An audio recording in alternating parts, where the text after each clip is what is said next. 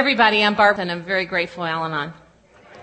How many of you in here are members or of the Worldwide Fellowship of Al-Anon and Alateen? Raise your hand for me.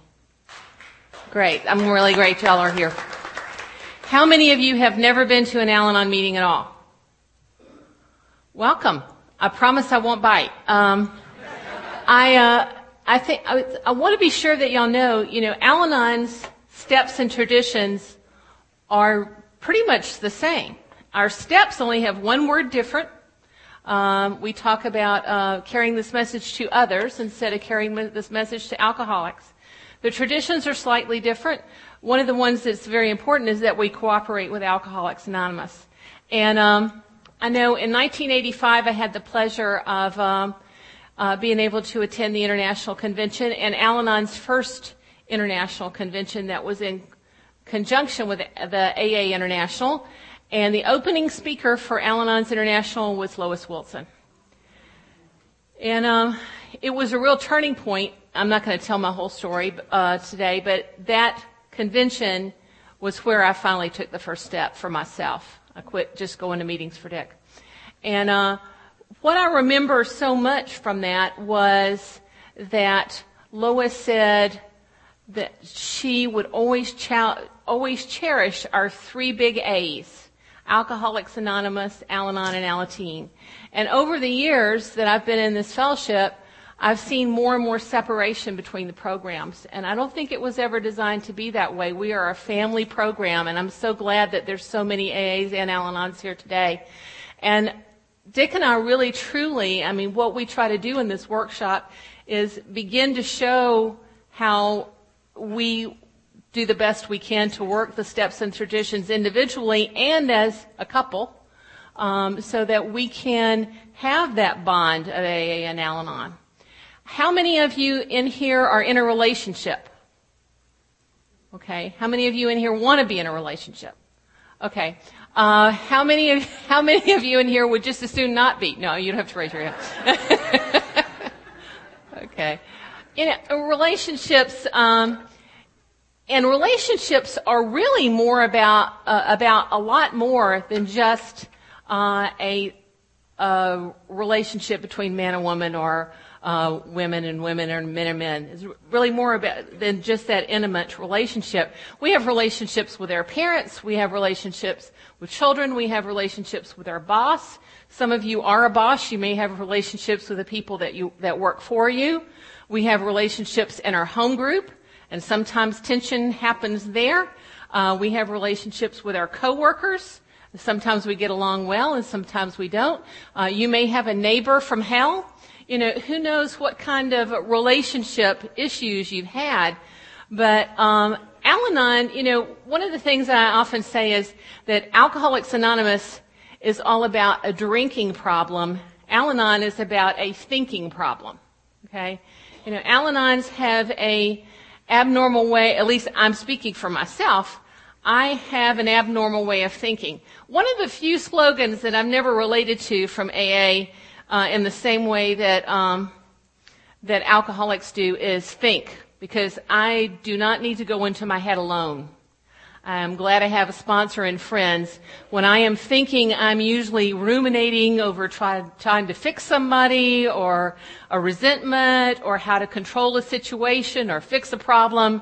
I'm rarely thinking healthily unless I have someone in that process with me. And Al-Anon has been everything about helping me learn how to think in a different way, and by working these steps, these 12 steps, find a way of improving my relationships, but improving my life as well. Now, I wanted to start by reading, because a couple people asked me to do it, my 12 steps before Al-Anon, so you'll recognize how much improvement I've actually made, hopefully. Number one, I discovered that I was powerful over others, and that your lives were certainly unmanageable. 2, came to believe that I was the power that could restore you to sanity. 3, made your decision for you to turn your will and your life over to the care of me. 4, made a searching and fear-filled inventory of everyone that I knew and found them lacking. 5, admitted to God, myself, and anyone that would listen the exact nature of your wrongs. 6, became entirely ready to assist you in removing all of your defects of character. 7, humbly, assisted you in removing all your defects of character, except when to do so would cause me harm. 8, made a list of all persons that had harmed me and vowed to get even with them all. 9, waited and waited and waited and waited for everyone to make direct amends to me. 10, continued to take your inventory, and when you were wrong, promptly pointed it out. 11, sought through martyrdom, mothering, managing, and manipulating to improve your conscious contact with me, asking only that you read my mind and carry out my wishes. And 12, having had a complete physical, emotional, and spiritual breakdown as a result of this type of living, I tried to drag down all those I loved with me and get sympathy and pity from all that would listen.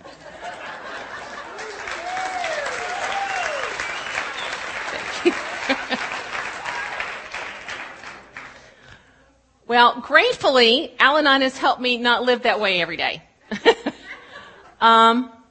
What I'm going to share with y'all today is many of the principles that I have learned through the Al-Anon program. Most of them connect to those principles that Dick talked about in the traditions. But those principles that I have learned that have assisted me in working with my relationships.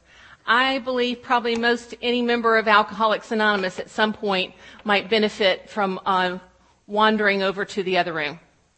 One of the things I hope that'll come out of this is that fear that I think some people in Alcoholics Anonymous have of Al-Anon. You know, that as Dick and I have spoken around the country, I've often been in a hospitality room at a convention, and I've heard a man talking to his sponsee, and his sponsee will say, well, you know, should I encourage my wife to go to Al-Anon? And his sponsor would go, oh no, you don't want to do that. She'll make your life a living hell. And this has happened way too often. And what I have found, you know, if I'm not completely well yet, I try to fix these people. And so if I have the opportunity to talk to those well-meaning sponsors, at some point I try to. And one particular time I asked this gentleman, I said, just out of curiosity, why did you tell him that? He said, well, my wife went to 3 meetings, and she just made my life a living hell, and we're divorced, and you know, she took the house and everything I owned. And I said, if somebody went to 3 AA meetings, would you call him a member of Alcoholics Anonymous? And he got it. I mean, his wife was not a member of the Al-Anon Alateen Fellowship. She visited 3 meetings. So I said, if she actually stuck around and worked a program, your relationship might have been completely different. So those of you in AA, don't be afraid of your family members going to Al-Anon. I truly believe today that the only reason that Dick and I are still married and have not murdered each other is because we're both in a program. We work this program together and individually. I work on my steps, and he works on his steps, and we try to come together to pray and meditate together, to talk about our relationship together, to talk about the things that we're working on individually, so we'll know. But honestly, the only way I think we are married today, and probably alive, is because of this fellowship. The first thing I want to talk about is the wisdom of the Serenity Prayer. And it kind of connects, the first part of it, the serenity to accept the things we cannot change, connects to what Dick talked about in Tradition 3, acceptance without judgment. You know, learning to accept the things I cannot change. You know, I spent my life trying to fix people. And I came into Al-Anon and I discovered, there were things that, about Dick that were pretty ingrained. He was 34 when we got married, and he had, as he shared with you, he had been engaged a number of times, but he never had anybody who'd actually agreed to marry him. And so he had some set habits, at 34. One of them was the toilet seat. Okay? Now, if I don't want to cause any arguments in here today, but this is simply what my sponsor told me. I could not accept that he did not, respect me enough to put the seat down. Okay? I just couldn't accept it, and I would bring it up to my sponsor over and over again. And one particular day that I had fallen in the middle of the night, before, and I was talking to my sponsor about it, and she said, "You cannot mention this to me again unless you'll try something." And I said, "What?" She said, "No, you have to agree before I tell you. Now, if your sponsor ever tells you this, beware." But anyway, I said, "Okay." And she said, "I want you to try putting the seat back up for him." I said, "You've got to be kidding." She said, "No, you'll know that it'll always be up, and so you'll just have to put it down every time, and you won't think about it. Just try it." So the first couple times I'd slam it back up because it kind of irritated me, and but it didn't take very long at all before I'd giggle. I'd put it back up and walk away. And it got funnier and funnier and funnier because it took Dick almost a month to notice. Okay? And so, and one day he said, "Have you developed some kind of new unusual bathroom habit?" And I said, "No, I'm just putting the seat up for you, honey." And, the toilet seat has never been an issue since then. We both laughed. It just, now that's not, and I rarely fall in because I'm used to looking. And, up or down, who cares? I've known marriages that break up over less, toothpaste tubes and toilet seats and things like that. They're just not that important. One of my favorite slogans in Al-Anon is, "How important is it?" The toilet seat is in that category of how important is it. It's just not one of those things that is important enough for us to nag incessantly about. My mother had her own, in process of trying to make amends to my parents, I included them in my life. And they both died in 2005, actually 10 days apart. But one of the things I still remember about my mother, and it used to be one of the things that irritated me the most, but I would call her every day and I'd say, "How you doing?" And she said, "Well, I'm just keeping on. And it was her own version of, "I'm just living one day at a time." Now, my mother was not necessarily the happiest person in the world, but she tried in her own way to try to live her life in this day. And keeping on has a whole different connotation to me today, because accepting the things I cannot change is sometimes just that. Living in this day, keeping on moving through my life, and not worried so much about trying to fix everything in the world that isn't according to the way Barbara wants it. The 3 A's of Al-Anon are awareness, acceptance, and then as the second part of the Serenity Prayer moves, it's more about as moving into action. Awareness of myself, beginning to be aware of myself, aware of my part in this family disease and how it has affected me. I often meet Al-Anon people that come to their first Al-Anon meeting, and we have a lot of people who come through Al-Anon and don't stay very long. They come to meetings and they want us to give them the miracle answer of how to keep somebody else sober. And when they hear that Al-Anon is for them, so they'll be happier in their life and they can work the steps themselves, we have a lot of early exiters, They come to Al-Anon and say, "Oh, I'm not going to look at myself," and they walk out the door. But what I learned in this program was that gift with time, that I could learn to accept those things that I could not change. And pretty much the only thing I can change is me. And sometimes I don't have power to change everything about me. I had an automobile accident 4 weeks ago today. A lot of y'all prayed for me, and I now have a dislocated joint in my shoulder, and at this point, they're not planning on fixing it. And so I can't change that in me. I can do my physical therapy to the best of my ability, and I can look on a positive frame and try to face what I need to do to get myself better. But right now, I can't fix that. I can't move that bone. There are things about ourselves we can't change. But those things that I have the courage to change are all about me. I had to be willing to work my own program. I had to be willing to work the steps myself. I had to be willing to make my own amends. I had to be willing to admit that I owed amends. You know, I think for a long time, I just kind of, not unlike my goofy before steps, I kind of sat back and waited for all the alcoholics in my life to get around to making amends to me. You know, and it didn't work that way. I've only had one or two people in my life ever try to make amends to me. That doesn't mean that I didn't owe many people amends. And that process of working the steps was a miracle for me. I had an incredible amount of self-centered pride when I came into this program, and I never would have recognized it. You know, I had a lot of gifts given to me over the years.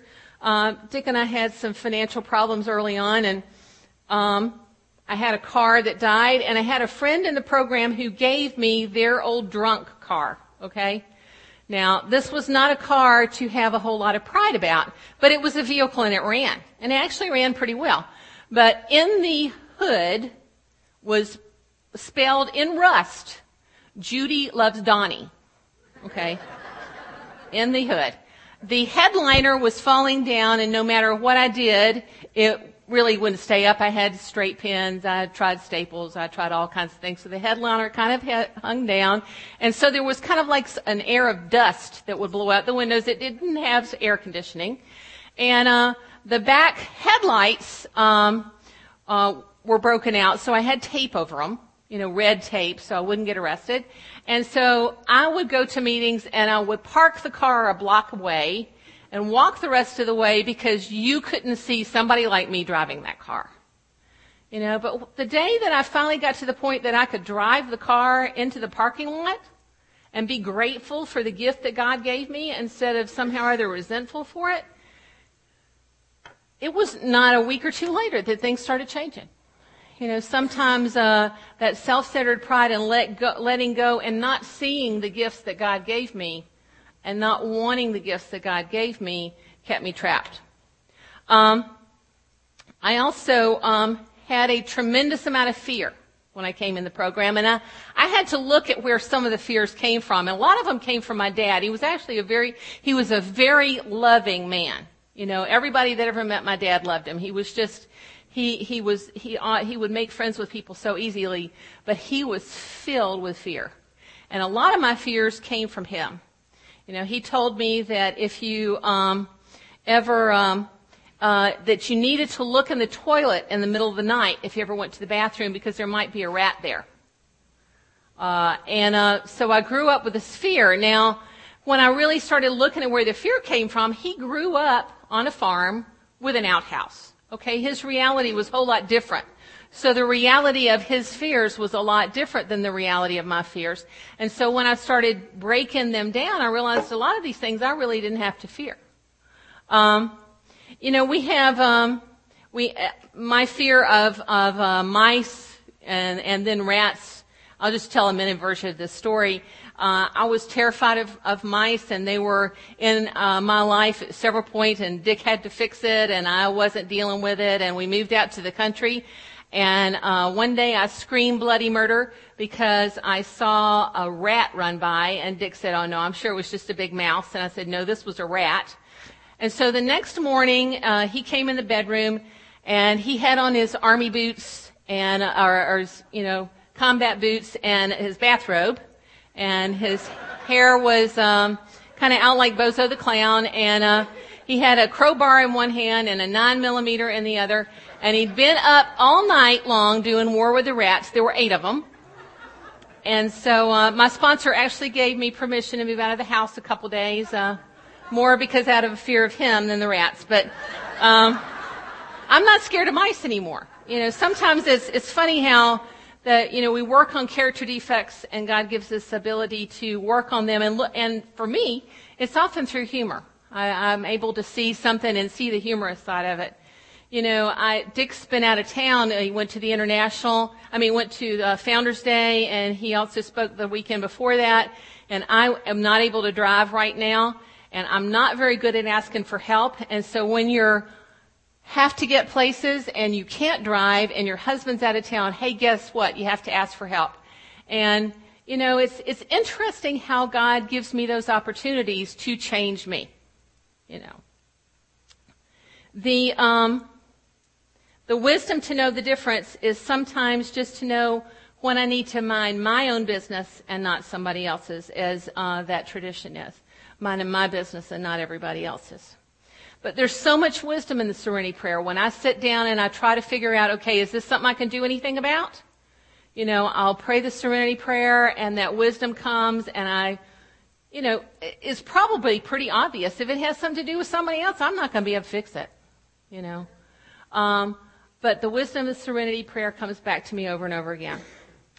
The next thing I want to talk about is detachment with love.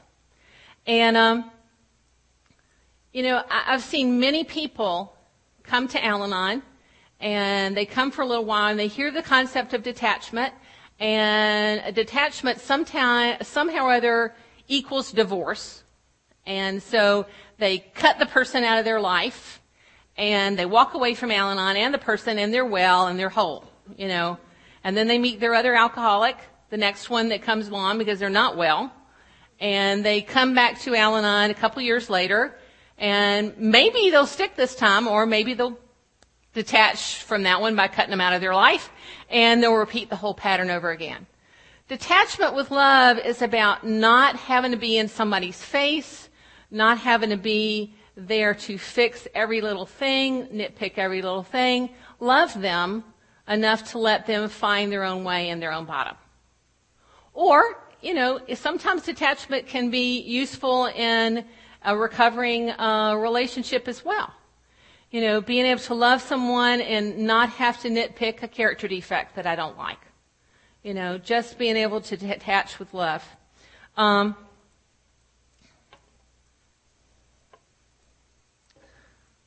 The most important thing for me is letting go. How in the process of letting go of others, it really helps me. If I'm not spending so much time trying to fix and control other people, I have a whole lot more time in my life. I have a whole lot more usefulness that I can offer.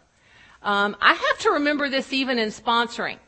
My sponsees often ask me, what should I do?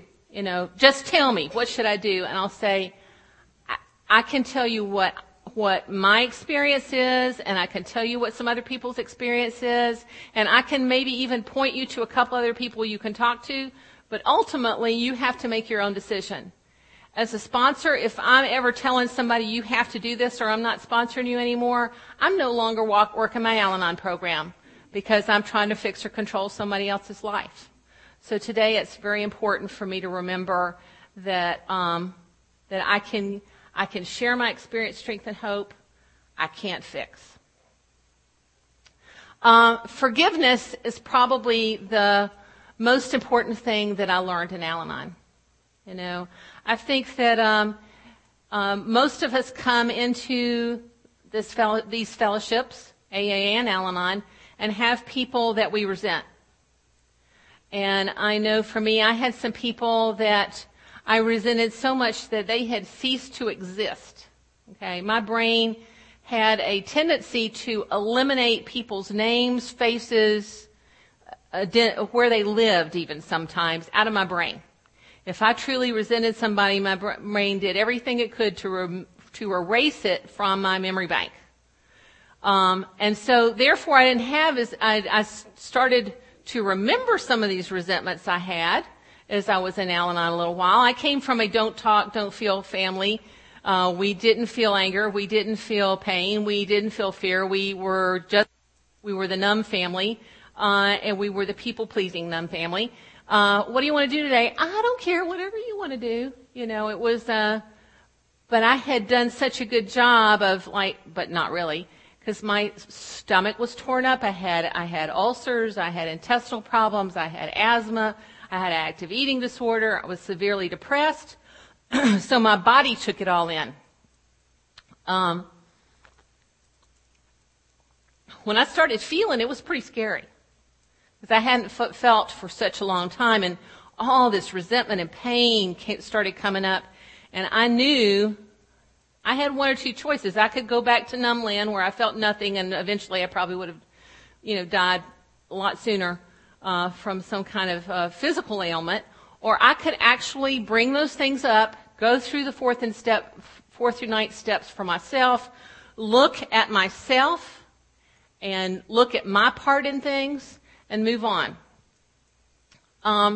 When Dick and I first got married, his business was struggling just a little bit, and so I thought I was going to be a part of his business by helping. Okay, and it was that point in time where you get all those credit card applications in your life, And so I'd get a credit card application, and I was supposed to be his business manager, and so I would pay the bills that we were struggling to pay with my credit cards, okay? And then the next month, I would have to come up with a way to pay that credit card bill and all the bills, so I'd get another credit card, and I'd pay that credit card bill and all the bills. And I did this to the tune of $30,000, okay? Now, I was so mad at him, but he never asked me to do it. He didn't ask me to do that. I did it. I thought, I'm gonna save the business on my credit, and everything's gonna be wonderful, and it's gonna be miraculous, and I'm gonna fix it all, and then I will have just a real solid part of his company. I'll feel like I had an investment in it. It was all in my head. I didn't talk about it with anybody. I hardly had a sponsor. I had a sponsor in name, but I wasn't talking to her. I was doing this. This was the Barbara's Cliff Notes version of the program time, and I was going to be the savior, and it didn't work that way. I eventually paid all that off, but it took a long time, and my credit took a real severe hit for a long time, and it honestly wasn't until I accepted that I did that. Barbara did that. He didn't do that. I did that the anger went away. And there's so many, that's just an example, but, as we begin to look at that power that those resentments have, we can't truly forgive somebody if we don't accept our part, and often it's all our part. If we're really honest with it, we're angry to somebody else because of something we did. And, there's also those people that we want to forgive us.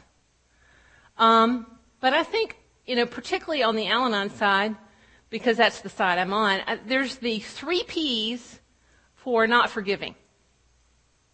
And they are protection, power, and punishment. Okay? I know a lot of folks that won't forgive someone because somehow or other not forgiving them protects us. If I don't forgive them, then maybe they won't hurt me again. If I forgave, so-and-so, I would be vulnerable and they could hurt me again. I see it a lot in early Al-Anons. They won't forgive their alcoholic even though they're 3-6 year sober. Because if they really forgive them, then they may drink again. They may be out there again. And so they wear that resentment and that maybe I'll forgive you someday as a wall of protection. It's not real protection, but they think it is. The power is, I'm not going to forgive you because if I can manipulate you if I have some power over you if I don't forgive you. I can get you to dance to my tune. And that's not real either. But sometimes we think it is. And then the last one is punishment. I'm not going to forgive you because I'm punishing you. You have hurt me and I am going to hurt you by being mad at you and not accepting you back in my life. I know people that have been mad at their parents for 30, 40 years, never talked to them. they're still punishing them, you know. And what forgiveness is all about us being able to be free, you know. That 10-pound, 100-pound, 300-pound, ton-pound weight of all those resentments and all that pain that we carry around with us, we have the ability to just kind of unfasten it and let it go if we're able to find forgiveness in our life. And forgiveness is a tremendous principle of Al-Anon. Would I rather be right or would I rather be happy? Okay. Dick talked about in Tradition 5, looking at our purpose as a family. If we're really about being our purpose and our opinions count, but we don't always have to get our way, then sometimes looking at would I rather be right or would I rather be happy is very important. Living my life on life's terms, living my life in such a way that I can actually, I don't have to win every argument. Al-Anon, and this is, some of y'all that have never been to an Al-Anon meeting, you're going to learn enough about Al-Anon that you may hear it every now and then and now recognize that it's Al-Anon. But so I'm giving y'all a little bit of insight into who we are. But there's some statements we learn early on when we're talking with someone and we don't want to get into an argument. And one of them is, you say whatever you're going to say, and we say, well, you might be right. Now, this was not my favorite one because I didn't, even though could say it, I was thinking inside, the hell you are. But you might be right, is a way of sometimes just quieting something down. You don't get into an argument. I don't have to make you believe my way. As Dick was talking earlier, there's a lot of those kind of arguments. We're just not going to win. And you might be right is a fine statement to use. One of them is, that I use a lot is, that's interesting. Let me think about it. It's effective. It's, sometimes, if you've heard a long, verbatim of someone's opinion, and I will think about it, and call my sponsor, but, I will think about it. That's an interesting point of view.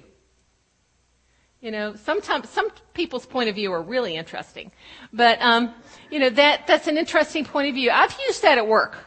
That's an interesting point of view. If somebody at work that I don't agree with, it's a more professional way of saying you might be right. It often stops arguments. Thanks for sharing your opinion. It means a lot. Now, this is when things heat up a little bit, and I really don't want to get into an argument. Maybe you might be right, and humbly think about it doesn't work. Thanks for sharing your opinion is a way of letting them know, hey, I'm not going to argue with you, And there's a lot of freedom in knowing that I don't have to always be right. I may know internally I'm right, and not have to make everybody else believe that too. And ending arguments before they start is certainly helpful. It takes two people to argue. If you've got a very tenuous relationship with someone, try it. Try using some of these statements. Try just listening. I also have kind of a negative filter in my ear, and sometimes people are talking to me and everything is negative, and I'll look like I'm listening, but my ear kind of traps all the stuff that's going to hurt me. And over the years, I've gotten a lot better at being able to do that. Also, if we'd rather not live life having to be right all the time, we also don't have to live life as a victim. I know a lot of people, and I'm whatever your experience is whatever your experience is, but I don't want to live life as a victim anymore. Today, the way my mother punished me would probably be called child abuse. Okay? But I don't want to live my life thinking as though I was an abused child. It's not a helpful thing for me today. You know, I forgave my mother. That's the way she was raised. It was the way her mother was raised. It was the way things were passed on. I didn't want to stay stuck and being a victim in my life. Dolly Parton once said, get down off the cross, somebody needs the wood. I don't want to live my life being a victim, And I know people that can't forgive someone, that are constantly in there challenging them or arguments with their parents or whatever it is, because they don't, they're holding on to their martyr victimhood, but they hurt me. And again, if you are a victim of childhood sexual abuse or physical abuse, or you've been raped or whatever the situation is, there's a lot. I'm not negating that. Okay. That's something to work through with your sponsor and maybe even get professional help if you need it. But if you can get to the point that you don't have to live the rest of your life in that, whatever that victim mentality is that we get stuck in, it makes so much difference. This program, this fellowship can, and if I'm a victim, I'm probably going to be afraid in every relationship I'm in. I'm probably going to fall back on thinking everyone's out to hurt me. I don't want to be a victim again. I'm going to wear this wall even tougher because I don't want anybody to help me. Anybody to hurt me. And maybe I don't want anybody to help me either. So, I have found that those things I've learned in Al-Anon mean more than anything else in that kind of way. I learned a tremendous amount in service. Al-Anon has a little book, When I Got Busy, I Got Better. And, in that book, I learned that you could actually have an argument and everybody would hug at the end of the meeting. It was just this amazing thing, I came from a family where we had a family motto, it was either hide out or agree to whatever. We didn't have opinions. I was taught early on it's better not to have an opinion. So my answer to most any question when Dick and I were first dating was, I don't care, whatever you want to do. And one day he made the mistake of deciding that I needed to have an opinion. And so he pulled over on the side of the road and said, we're not going anywhere until you tell me what you want to do. And I said, when we were trying to decide where to eat, he said, we could go there. I know you like that. Or we could do this. I know you like that. Or we could go over there. That's a pretty good place. That's the kind of food you like. And he said, no, what do you want to do? And I had no clue. Right? I really didn't. I didn't have a clue. I had blocked out any idea of me having my own opinion for so long. I didn't have a clue. So I picked the one that I thought he liked the best. But it opened something up in me. I began to realize that I actually had opinions. Now, having victory over that, I automatically assumed that now I have my opinion, I will always get my way. Okay? And it did not work that way. I had to learn how to compromise and how to negotiate and how to decide, no, this is important enough, and how important is it? And all those kind of things came to bear. Sometimes I still think it might have been easier for me to never have had an opinion. But I wouldn't be who I am today. I wouldn't, and service did a lot of that. I learned that it was okay to state your opinion and to disagree with someone and maybe even argue, and that you still could be in a relationship with them. I had no concept. When Dick and I were early married, I had a bag packed for the first 3 years we were married. And the first time that we had an argument, I was convinced we were getting divorced. And I ran to the closet, I got my bag and said, I'm going.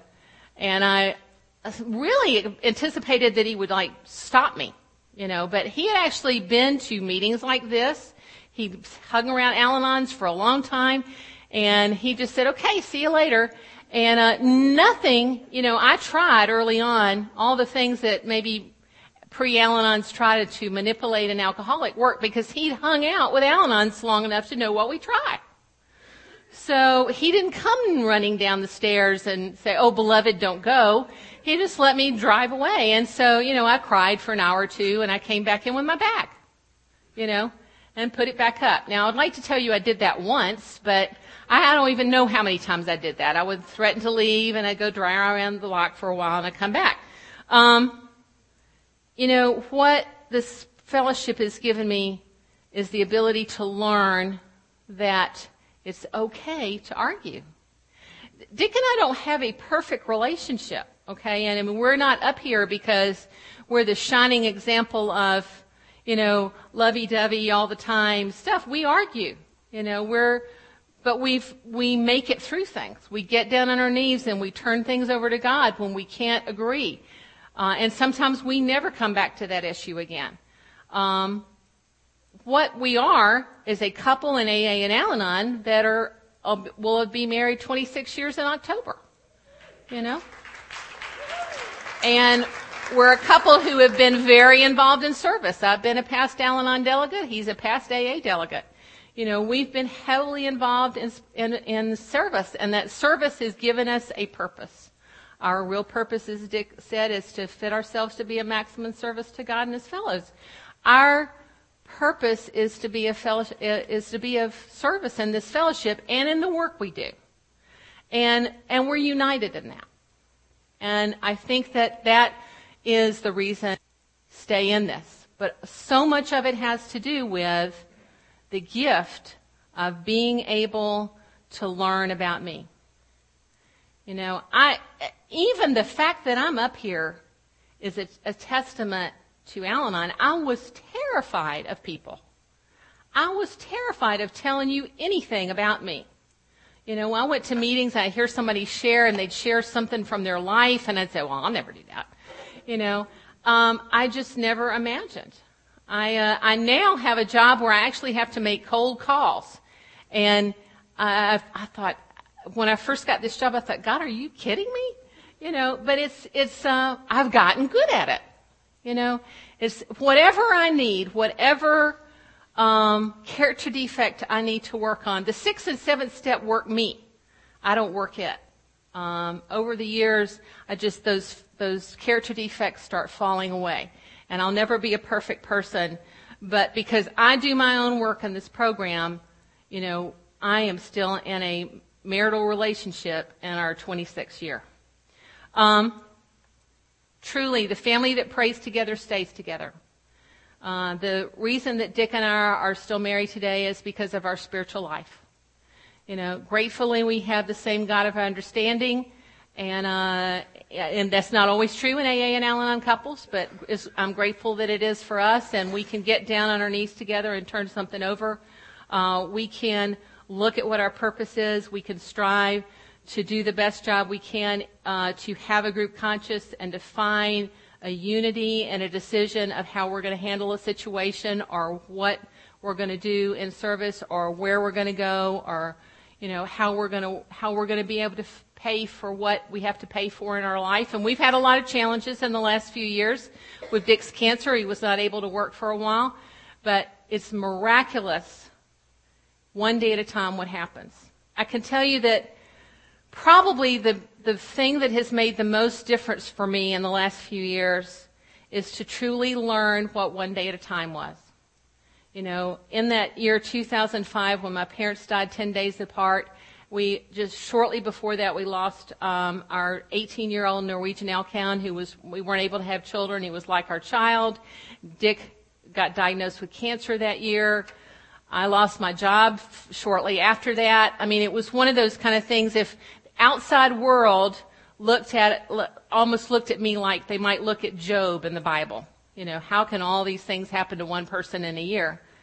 But I can tell you it was the most spiritual year I've ever had, because I learned how to look at today, and I learned how to look at the gift that God gave me today. And living life anticipating God's gift in the day, as opposed to looking at yesterday, what I had to resent, or what I had to feel sorry for myself about, or look at tomorrow, what I had to fear. I finally entered my own life and started living my own life. And miraculous things, I think, were always there, but I don't think I ever saw him.